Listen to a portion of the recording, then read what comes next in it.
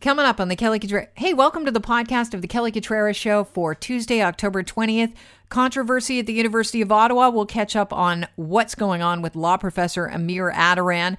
But first, let's talk about one of the announcements that the government made yesterday. It is that government services will be made to be more convenient, reliable, and accessible in the future. Hurrah, I say to that. I'm all in.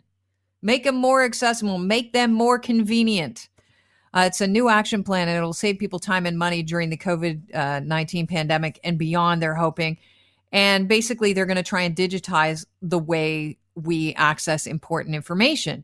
In fact, one of the things they're trying to do is starting 2021, the government will consult the industry on how the province could introduce a secure digital identity for Ontarians by the end of the year next year. And they will allow citizens to safely verify their identity online or in person. So this would allow you to, obtain important identity documents such as driver's licenses and health cards by developing what they call a digital identity. Now, I'm not really sure what a digital identity is. I mean, we certainly have one on social media, although it's probably made up and really isn't in lockstep of what your real life's like. It's your pretend life, your better self. But let's bring David Shipley onto the conversation here. He's our 640 Toronto cybersecurity expert. David, welcome to the show. Good morning. Is this happening anywhere else? The fact that governments are starting to digitize important pieces of information like driver's licenses or health cards. I'm presuming this would be so you could put them in your Apple Wallet or something like that. Exactly. But it is going to be a huge win for security and privacy for Ontarians because, the analogy of the driver's license is perfect because it is the one card you can pull out of your wallet in physical world and show someone, and it is proof you are who you say you are.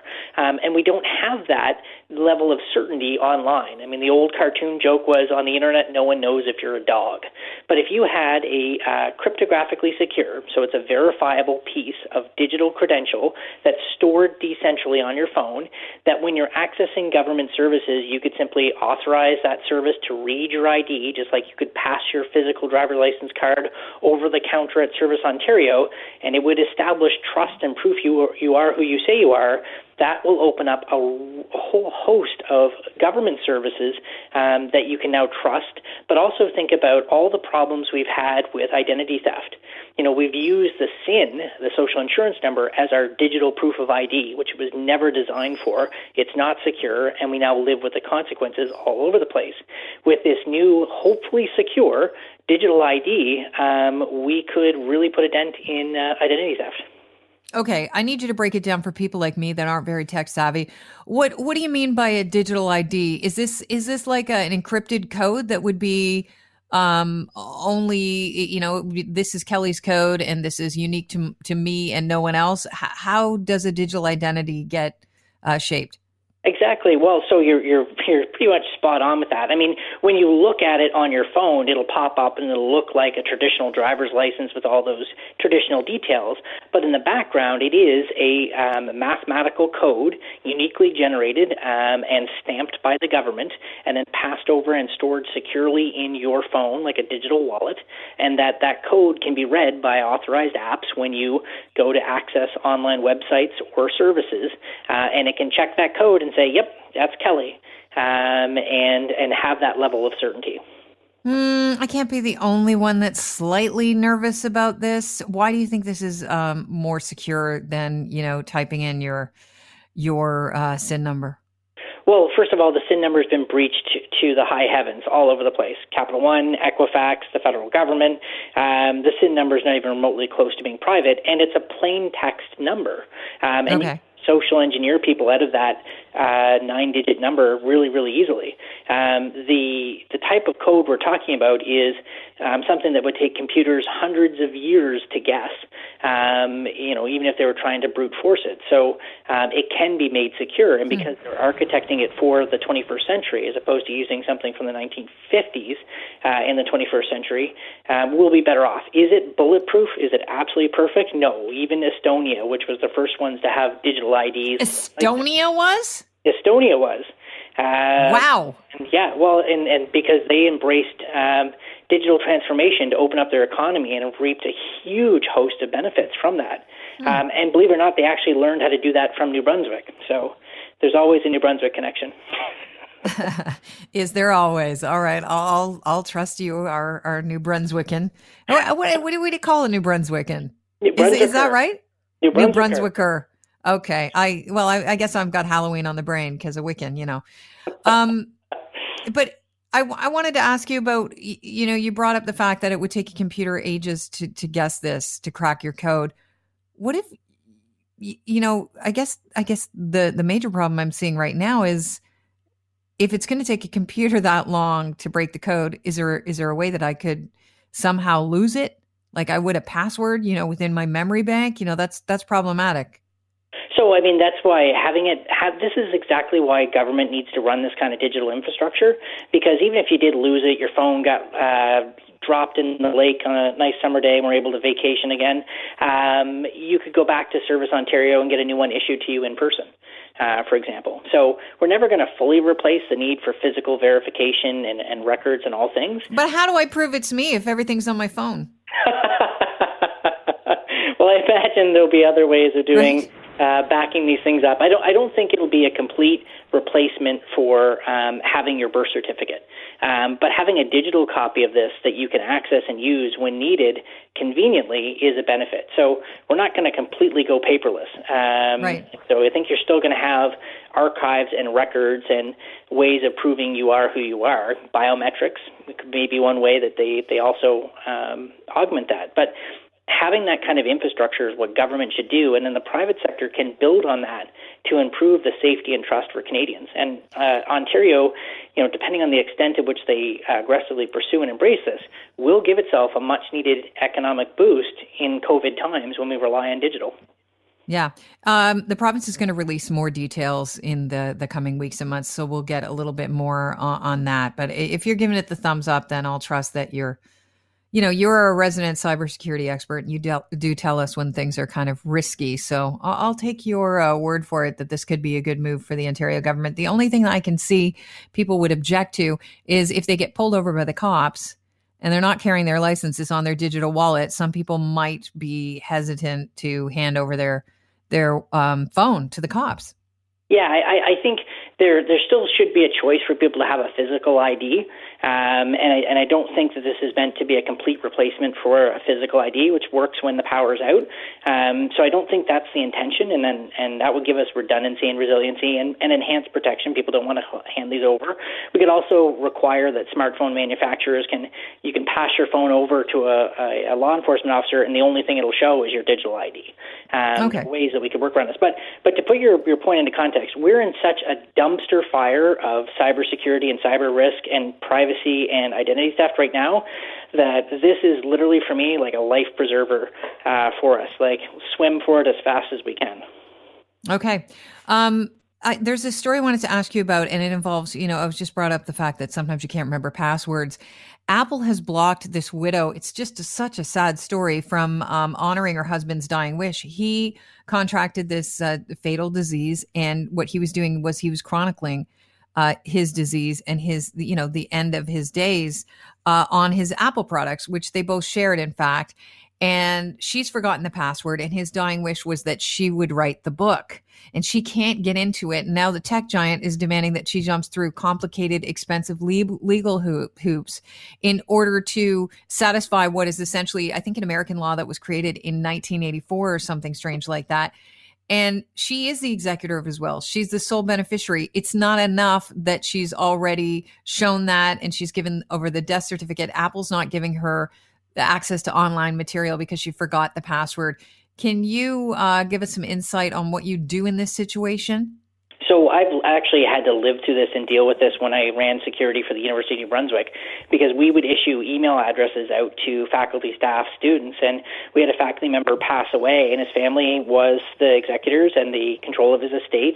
And because our email address was used to reset the password on his Apple account, which enabled his family to get access to all the devices, we were able to establish proof. They provided the court documents to us, and we were able to execute it in Canada and deal with it. But it's still a lot of paperwork even with that. When you're dealing directly with these tech giants, and keep in mind, most of them don't charge for their services. So think Facebook and Google, they don't care. And they're looking to cover their legal liability as applied to U.S. law, which if you read the terms of service, unless you're a citizen of the European Union, it's California law that applies. And it doesn't matter if it's outdated California law, that's the way it goes. So they are atrocious to deal with. It's incredibly expensive to try and deal with these things, and it's why I encourage people to have a digital will.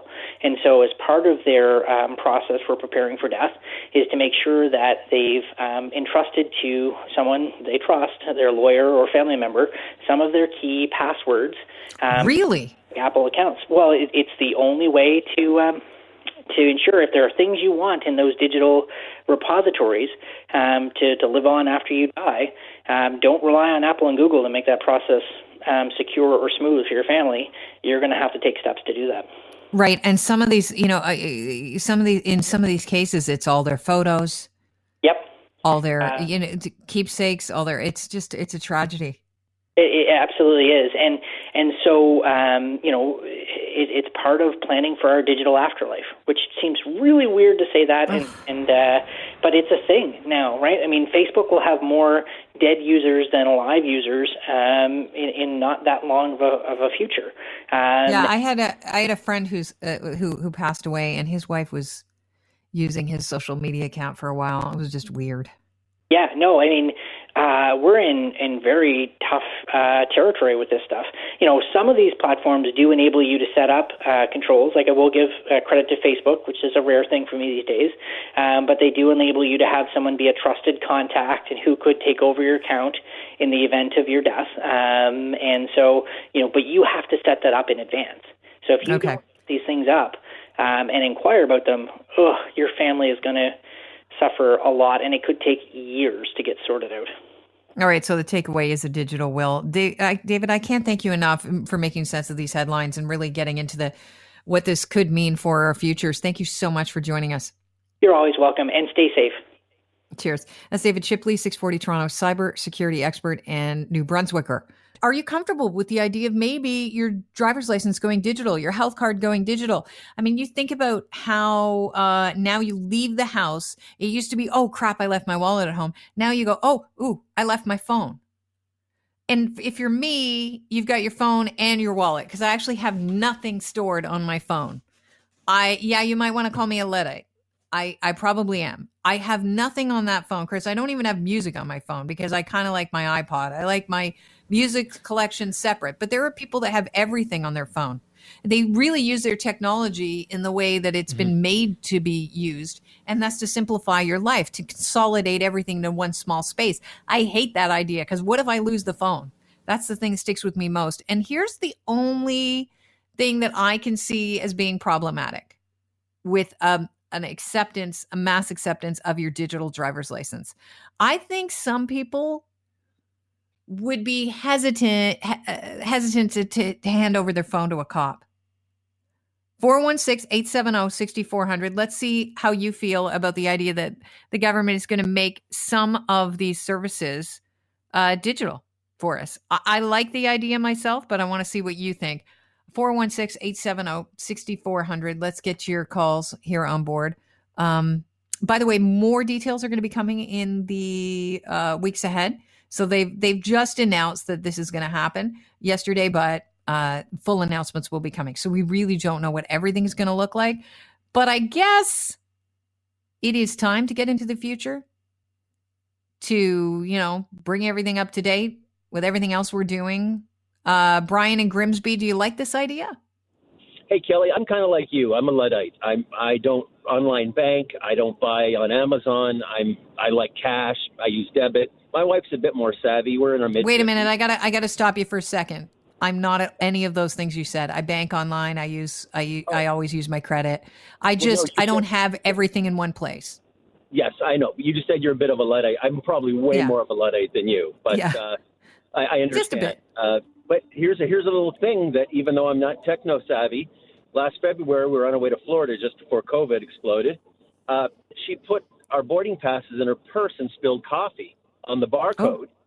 Okay. We got there. We tried 5 or 10 minutes to swipe them different ways. We tried drying them. We wouldn't have got on the plane. She happened to remember she had them backed up on her phone. And so the reader read the barcodes on her phone, and we got on a flight. And Amazing. With our friends, we would have missed it. So in that situation, I would never have thought of backing it up, but it saved our trip. So I get it, but I'm like you. I'd like to live in a perfect world where it doesn't take 100 years for the computer to do it. But somewhere in Russia or somewhere else, someone's working on ways to scam this already. And I'm weird having all of this on a phone. I'm like you. I have no music. I'm not on Instagram. I'm not on Facebook. I'm off the grid. But I'm not. I'm not exactly off the grid. I have to just illustrate because I have social media presence. I mean, I have to have a social media presence. I don't check it very often. Yeah. It drives me crazy. I appreciate the call though. Hey, Robert in Toronto, I want to go to you. Oh, I need it because I'm a klutz. I've lost my license twice this year. I try to be all great buying stuff on Amazon, like with this wallet you can't scan. So I have it in this. I have my license and Presto card in this wallet, and then after I put it somewhere else. But I always have my phone on me, my alarm, check my messages. And again, I'm just coming back from Service Ontario, and it's a mess, and I get anxiety. So if I could just download it, no problem, or put it on my laptop or have my phone, that'd be great because I know I'm going to lose it again because I have to take time off work now to go line up 2 hours before Service Ontario opens up and stand in. I think this is a great idea. I appreciate the call, and I think it'll be split. I would love to hear from some women here because, Robert, you brought up an interesting point, and that's the fact that you have different things in different places. Women are famous for changing purses. Now, I am not one of those women because I'm really low maintenance, and I just didn't buy into the whole girly girl thing when I was growing up, so I don't have a bunch of purses. I mean, I have like a couple, but it's like a seasonal thing. Okay, here's the winter purse. Here's the summer purse. Now it's a fanny pack. Because it's COVID times. I never thought I'd rock a fanny pack. Hideous. I know. I am that woman now. It's so easy during the pandemic, though. You got your gloves here. You got your mask there. You got your hand sanitizer here. But if you don't, women, I want to know if this is going to make your life easier. Because then you changed over purses. You're not looking for wallets anymore. You've got your license. You've got your health card. You've got everything consolidated into your phone. Michael and Aurora, do you like this idea of a digital identity for Ontarians? No, I think it's a horrible idea because I don't think the government is capable of keeping our identity or anything safe online. And they're basically forcing it upon us. And it's not a coincidence. If you look up ID 2020, this is kind of planned. Okay. That's where I lose him. His tinfoil hat was getting in the way of the phone call. No, I kind of get that you're nervous about government keeping things secure. I think that's a valid point. But as David Shipley said, they already have problems with our SIN number. It's already out there. And that is something that the government, is using. That's our identity number. And how many people have you given your SIN number to over the years? You think about that. So many people, from employers to, other people that needed your SIN number, have it. So that's concerning when it comes to identity theft. I'm going to go to Chris in a second. Adam, if you just hang on with me, 416-870-6400. Chris, what's your thought here? One of the things that David Shipley brought up is that it should be, when they do implement this, they should allow for hard copies to be used too for people who don't adapt to it, and for situations where maybe, hey, the power or some sort of connection has been lost. The one time I went to the grocery store thinking, it's okay, I've got my credit card on my phone, I don't need to bring my wallet, was the day that their credit card system went down, and I had a cart full of groceries and no way to pay for it. So there needs to be the ability to have a... And that's the day I was incarcerated. Adam in Peterborough, welcome to the show. Hey, how's it going? It's going well. So what do you think about this? The province is going to go digital with digital health cards, digital licenses. Yeah, I 100% agree with it. I think, people with your attitude is just so old. You need to get on. What do you mean my attitude? Well, saying that you're afraid someone's going to hack into the system, someone's going to take it, everything that you have right now. I didn't say that. I didn't say that at all. You're taking a listener. No, you're taking a listener's opinion. No, what I said is, I don't like having everything in one place because Why not? I don't want to lose it. I don't want to lose it. That's my problem. Well, you have everything in one place on your phone right now. I got pulled over for speeding one day, and I couldn't find my insurance slip, but I had a picture of it on my phone. And the guy goes, well, although you have it, we can't really accept that. Well, why can't you accept it? That's weird. Exactly what they're doing now. So, I think having everything there, it's all in the cloud anyhow. You lose your phone, you get a new phone, you download it onto your phone. Everything's there again. I wouldn't put that in the cloud. I don't know that we're going to be able to put it into the cloud because it's especially encrypted, but I hear what you're saying. However, if you lose, I was talking to David Shipley about it, and he's pretty good with making us aware that some things are risky. And he seems to think that this cyber identity would actually be a good thing, and it would be hard for someone to hack into. One of the things he did say is if you lost it, you'd probably have to line up anyway at a Ontario Service kiosk to try and get a new identity number, which might be a bit of a headache. Definitely going to happen whether we want it to or not. Yeah. No, listen, I'm just saying I don't keep my music in one place because I like to I am a creature of habit. It's less about being nervous about being hacked. It's more about, I like my music collection to be kind of substantial and on one device. And I also don't want my computer to be slowed down. But I hear what you're saying. I call myself a Luddite, but I'm not really. I just don't use things as effectively as I could. I'm more lazy. Hey, Kayla in Toronto, welcome to the show. Hi. I'm for it, actually. I recently just drove past a Service Ontario, and it was lined out the door. It's freezing cold outside, and I would really rather not have to deal with that. But like all my banking's online, like on my phone. I don't see it as an issue. Yeah, I haven't gone into a bank in ages. I just don't do it unless I have to deposit a check. So I'm with you. I don't use cash anymore. I mean, it's weird. And I hardly even have room in my wallet. My husband's like, why is your cash all folded up like this? I'm like, well, look at my origami wallet. It's so tiny. And I find like now I don't even carry a purse around anymore because I don't have to. And I love that. Are you rocking a fanny pack? I've been rocking a fanny pack since the 90s. Okay, so I'm all right. I'm in good company. I appreciate that. I actually ripped off the fanny pack that my husband used to use as a joke from the 90s, who every time we would get ready, he'd be packing for that trip away. He would come upstairs and go, hey, what do you think about this? Maybe I'll take this. And I'd go, absolutely not. As soon as the pandemic hit, I'm like, where's that fanny pack? And now I use it every day. Adele, welcome to the show. Hi. I think the idea is great. I agree with David Shipley, but from a technological standpoint, I don't think that the government is ready. I don't think that we've got the protections in place. And I know that we can encrypt a lot of things, but the hackers are just as equally good at decrypting this stuff. So until we can get to that point where we can control that, and we know if we've been hit, I think that the idea is great. I think it's coming, but we are not ready today. And the other but couldn't they just? But here's just a side to that, or just like a poking a hole in that argument. Couldn't they just hack into a system and get our information anyways? Because the government presumably has our license.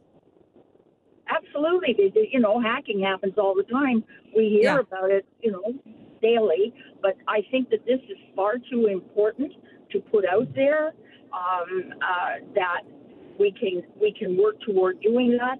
But the other thing that bothers me about the government is that it's always lowest bid. So if we're going to go with encryption services and what have you not, I don't want the lowest bid on something that is going to identify me to anybody and everybody. You want the best bid. Hey, Troy and Barry, you don't want people putting all their eggs into one basket. No, I don't. Like suppose you go to another island and you lose your phone. Then they don't have that kind of technology. They don't have what it takes for you to download all your stuff again. What do you do then? It's okay when you're at home or within the confines of Canada, but people travel. Okay, but what happens if somebody rips off your wallet then? Then you got a phone. So I'm saying that it is good to a certain degree. Don't have it all. What if they got your phone and your wallet? Oh, bad things happen. Someone to steal the car. But at least if you can have more than one way to verify who you are, it's better to only have one way. Okay? Yeah. You know what? I think David Shipley's right, Troy. I think what they do is probably still issue hard copies for a while until we all got wrapped our heads around the new technology. And, we'd have a bit of both. But I think people would be reticent to hand over that license if it's attached to their phone. I don't think people want to hand over their phone willingly to the cops if they don't have to. Not that you're doing anything weird on your phone. Well, actually, let's face it. I know my audience. You guys are doing a lot of weird, freaky things on your phones, aren't you? The University of Ottawa, students are not so happy, especially the student union. They are condemning a letter signed by 34 professors at the school defending a colleague who was suspended for using the N-word in class. Now, let me add some perspective to this. Apparently, this is a part-time university sociology professor, was suspended September 23rd after a Zoom lecture. And a student complained that she had used the N-word during the class as an example of a word that a community has reclaimed. And in response to her suspension, according to the CBC, 34 professors in multiple departments signed a letter of support for her this past Friday. And they say that the use of the term can offer educational value, that a classroom is a place for debate. That's what the teachers are arguing. It's important that the university administrations, while helping to uncover and abolish all forms of systemic racism, ensure that the transmission of knowledge, the development of critical thinking, and the academic freedom is protected. That's what the letter said. And there was a statement posted to social media where the student unions are calling the professor's letter appalling. They're asking for the president of the university to do something. And as it stands right now, the University of Ottawa released a statement Monday morning where they apologized for the teacher using the term. And they, in fact, said the teacher apologized and invited students to discuss its use, the term's use. And they have offered the opportunity for kids to, or students to continue the class with a different instructor. But they're not going to outright ban the N-word because they said it's both a professor's right to freedom of expression and the student's right to dignity. They both have to coexist. They did note, though, that the professor could have used the N-word rather than the actual word, but chose not to and faced the consequences for her actions, which has been a suspension. All right, so I'd like to welcome onto the show a guest that we've had frequently about several different topics, but he happens to be a law professor at the University of Ottawa, also very outspoken about racism at the university. Amir Attaran, welcome to the show. Good to have you on. Good morning, Kelly. How are you? I'm good. This is such a complicated story because it's very easy to see both sides, and I think that's where things become complex. Now, when did you first hear about this story? I heard about it over the weekend when I and others in the Faculty of Law were asked to sign a letter about it. And you can imagine that spoiled a quiet weekend for many people. I did not sign the letter. Most of my colleagues did not. I am not proud of the letter, and I'm certainly not proud of my colleagues who did sign it. But you're right. This is a complex question, and it is being reduced by both sides, I feel, into something very black and white, which really is not helpful. It's nuanced. When can words that offend others be used? And I don't mean just the N-word, because there are plenty of other words that offend others. When can those words be used? It is not a simple question. So do you think that this argument or this teacher, the whole issue of using the N-word in class could have been avoided by her just saying the N-word as opposed to actually elongating it and actually coming up and saying the word? Do you agree with that? Because I think it still would have caused some fury. I think that the better way to have handled this, rather than omitting some consonants and a couple of vowels, is to have a discussion ahead of time with the class and ask, may I have permission to bring this word up?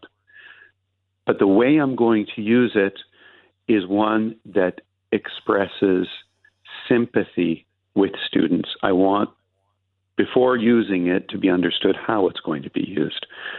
that would have been, in my view, the best way to proceed, for the professor to seek consent from her students of how they would discuss this topic. If they would have given consent, let me just, because I want to get to your reasoning in a sec, but if they would have given consent and someone complained later, would you have signed the letter in support of this teacher because at least they asked for consent? It would have depended how that unfolded.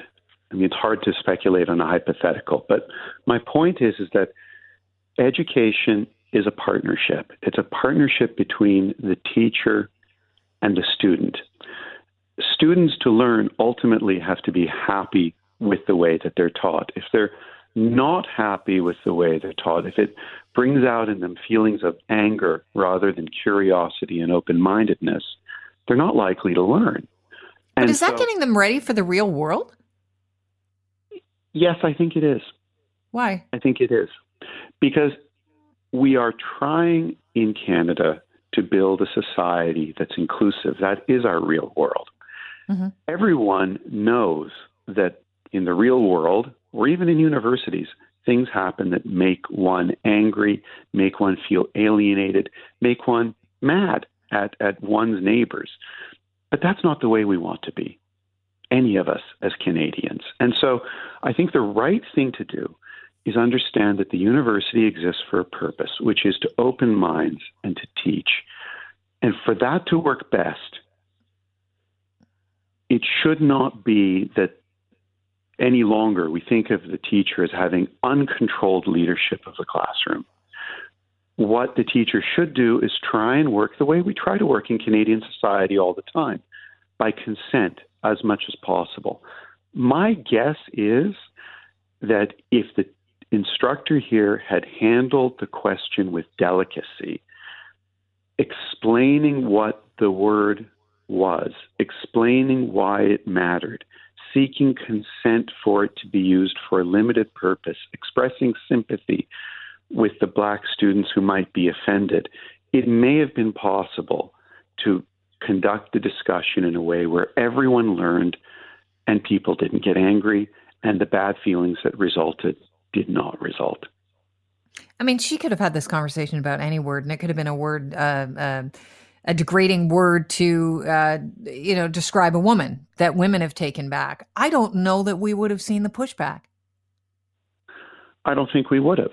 I think you're right. I think, the N word has a special resonance, particularly this year because of Black Lives Matter. And that does have a certain amount of revolutionary force behind it. As with all things that possess revolutionary force, at all times in history, there is good to this, but there is also danger to it. Okay. And this professor discovered the danger. Let me ask you this, though. Why then, if it's, a dangerous word, if it's a word that is meant to demean, which we do know, and to minimalize and dehumanize some people, why would the university not outright ban the use of the word? Is that a misstep? Because they're going so far as to suspend a professor that has already apologized for using it, but used it in a way that they felt was within context. My own feelings on this word are, I prefer it not to be used except in extremely limited circumstances, and it really ought to be based on the willingness of Black people who might be in the conversation to have it used, whether that willingness is there.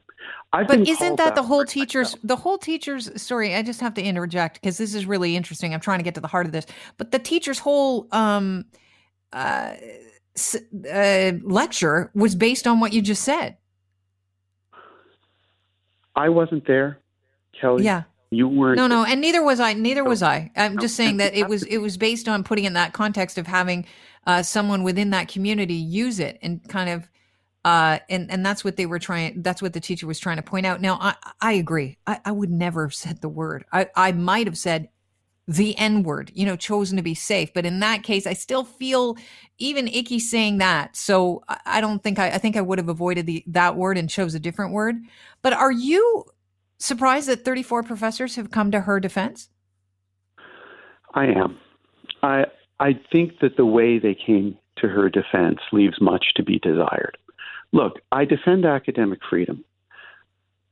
Freedom of expression is fundamental to our society, including in universities. But I'm also troubled by the word because I've been called that word. I'm not white, I'm not black either, but I've been called that word, usually preceded by the word sand. And you can put the two together in your mind. And what I feel is that to be Canadian, we must respect freedom of expression. We must respect that right, but we must also be good enough human beings, big enough human beings to understand that with every right, there comes a responsibility. And if one uses a right irresponsibly, one uses it in a way that injures others, one can't be too surprised at the backlash. Right. And the right is, you're being put in charge. You're being put in charge of this class. You are being charged with imparting your wisdom. Use it wisely. That's exactly it. That's exactly it. So whether or not the professor had the right to use the word, to me, is not the question. Of course, the right to speech is constitutionally protected, even if it's offensive, as long as it doesn't counsel outright hatred and violence. But at the same time, one's freedom of expression, which is a shield, as I've just described it, can also be manipulated into being a sword that hurts others. And a responsible person will not do that. Rights are tricky things. They can be a shield and a sword at the same time. And I feel that this professor obviously ended up on the wrong side of that.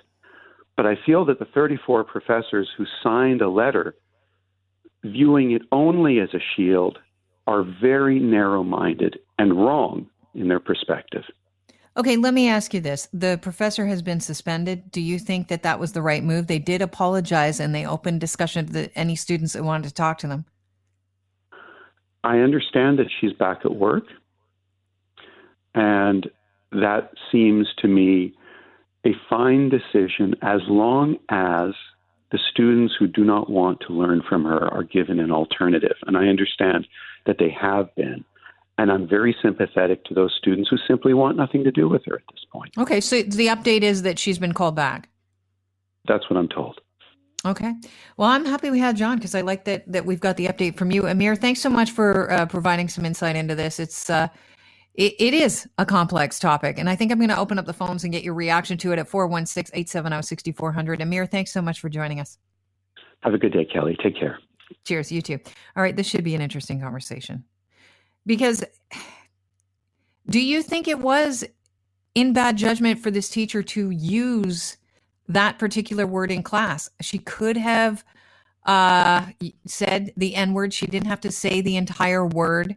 She could have chosen another word to illustrate her point. And do you agree with the student union? Or are you on the side of these 34 professors in multiple departments that say, you know what, the use of the term can offer educational value and that a classroom is a place for debate? And when we start to censor teachers like this, we're taking away the debate. Or there's just some places you can't go. Jeff in Brampton, what's your thought here?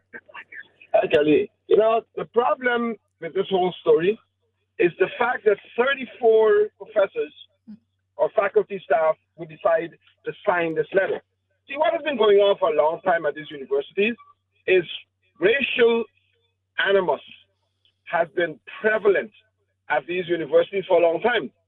This new batch of students that they have is not going to stand for that. This is not something that happened last week. This is the culmination of something that has been happening for a long time. So we have to first deal with racism, the systemic racism in these institutions, because this that is happening with the students is just a symptom of what they've been feeling for a long time.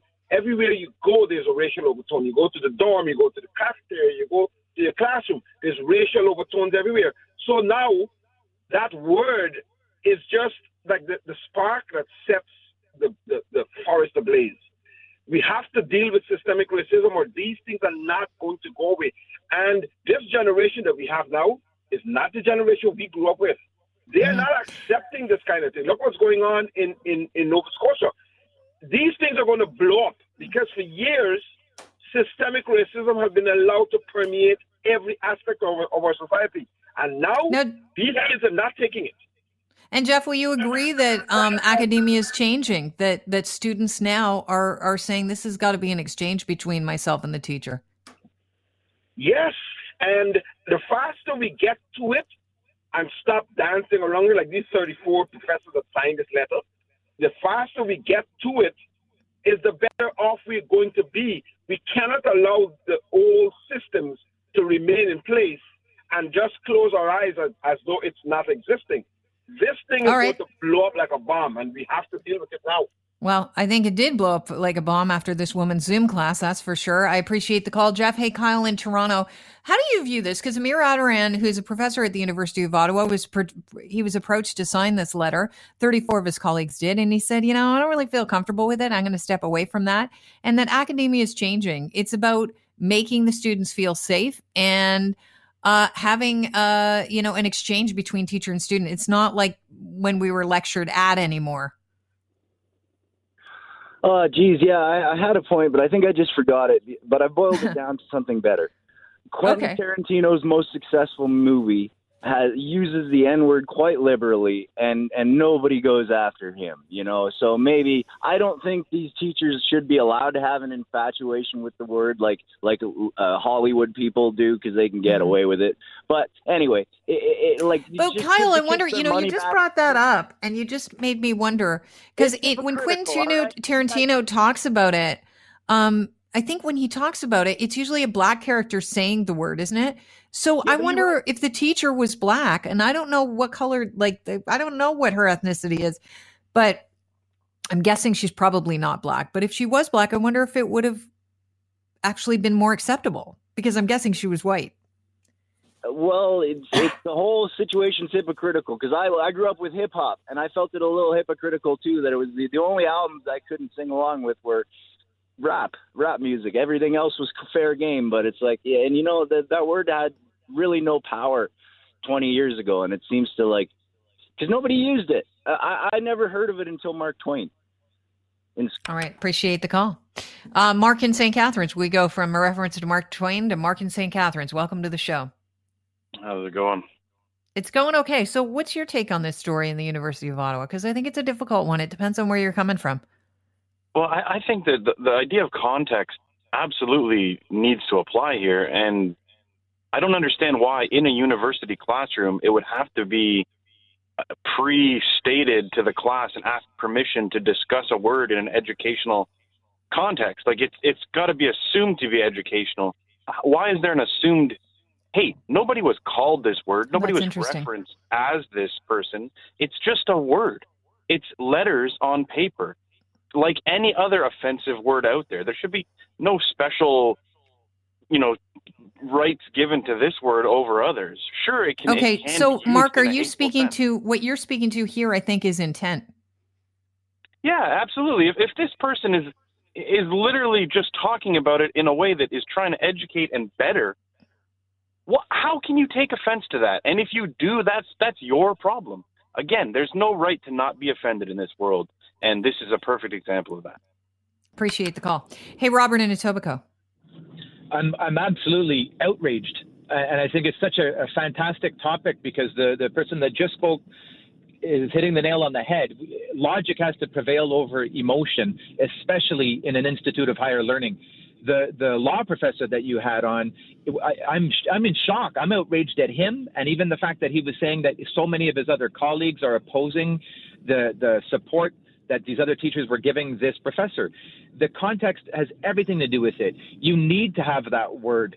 It's like, there was an amazing book, Underground to Canada, that had a huge influence on my life and who I became as a person. It shaped me. There's a scene of a young girl getting raped, and she was a slave, and she was black. They used the N-word. They were very graphic about the rape. If they took that away, I wouldn't be the person who I am today. There's a lot of examples. How does that scene shape you in a book? How did it change me? Equality for every human on the planet.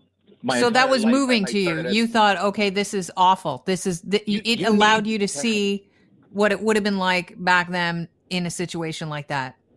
you need to understand the passion and the emotion used in the event or in the use of a word. Like Denzel Washington reclaimed the word, right, for himself, and a lot of rap artists have. But the whole word, that word is not reclaimed by the whole planet. So that we don't know how many words the teacher used. She might have had 20 words. She might have had a different context. Are you talking about Hitler? Wasn't in the lecture. You're right. Didn't hear the whole thing. It'd be interesting to go back and see if there is a record of the lecture. How can you teach without using that word? How can you're Oh, I think you can. Oh, come on. You can teach without using that word. It's very easy to teachers do it all the time, or we'd be talking about this on a daily basis. That's where you lost me. That and Denzel Washington's rap. Chris, you familiar with Denzel Washington throwing down a good rap here and there? No? Okay, me neither. No, all right, we're going to... Not myself, but... Should I let Steve in Richmond Hill have the last word? Yeah, let's go to Steve. Okay, because if I didn't, then I blame it on you. If you said, nope, Steve's not talking, then Steve, I'd blame it on Chris. But he says go, so go ahead, Steve. Your phone is where? Hello? Steve, what's happening with your phone? Oh, no, it's okay now. Sorry about that. Okay. Thanks for taking my call. I'm a teacher here in Richmond Hill, and I got to tell you that I feel as if the whole education system has been gutted and hijacked by the politically correct. When was it our job as an educator to make the kids happy and to always have them agree with us? Our job principally is to educate kids, let them make up their own decisions, give them the proper historical relevance, give them the proper facts. And I'm astounded at this law professor with what he had said. You're gutting the education of kids. You're not preparing them for the real world. People's emotions and feelings get hurt. His argument was the real world is changing, though, Steve, and that we should be having conversations in the classroom that echo the way we want to live in Canada. Okay, well, perhaps you want to echo the way we want to live in Canada. Well, how about living in the global world? How about living in societies where people can stand up for themselves, where people don't buckle and fold under the most minuscule disagreement or feeling or emotion they get? Because this is what we're preparing kids for. We're preparing. Look, Steve, I hear you, and I think your argument. I think there are points of your argument that are really bang on. Because I will tell you this: I've worked with some very young millennials, and in one instance at work, someone got insulted by something I said, which was off the cuff. Just a quick comment, and it was really nothing. Like, honestly, we kind of went through it, but my boss had to come and talk to me about it. And I'm like, what? And then later, this same person who I kind of avoided for a bit because she was extremely sensitive about this stuff, later, as it turns out, she kind of apologized for being so sensitive. And I was like, yeah, you know what? You got to make sure that you take stock of your emotions, but make sure that you think things through before you go running to someone saying, I have been offended, because it actually does have repercussions on people. And that's just something I think the sensitivity of this new generation, they might be overly sensitive, and that could be problematic for everyone. Chris? It should be noted that what your issue with the student was not sexual. Had nothing to do with sexual and nothing to do with race. It was hi. Or anything like that. But say hi to a friend for me, will ya? I hear you know them. But anyway, the issue, I think that the professor is trying to teach this story or teach this lesson about words, offensive words that have been taken back. And I don't think there is another better example of it. I think Amir Attaran, put it pretty clearly, to use your judgment and make sure that you put up sort of a big red flag before you say it. Yeah. I'm going to use a word. I think you all know what it is in the discussion, and I hope you're all okay with it. So it's a disclaimer. It's a freaking disclaimer at the beginning of your. And I think that if you wanted to say the N-word instead of using the whole word, no one would fault you for it. There almost is, and maybe the teacher was going for it, a bit of a shock in using it. And maybe that was part of her teaching lesson. Obviously, it would have backfired, but I think that that's where we dance around. And I think that to say that word, And I don't even like saying it. The context, the fact that you and I don't want to say it on the radio says that a professor I like my should job. be careful about using I it like on my the air job. I will or in the dance around classroom. some words. I'm not going to use that word. I never use it. I don't feel comfortable with it. It's a nicky word. I don't like there are a couple the of way words it I don't sounds feel or comfortable feels with. in my mouth. Yeah. So I don't say it because I do believe it's a hurtful word. That said, I can see multiple sides of this story, and that's why I wanted to bring it up. Well, that's it for the Kelly Cutrara podcast. Thanks for tuning in. I always appreciate your time, and if you have some time between 9 and noon, weekdays, Monday through Friday, we broadcast live on 640 Toronto.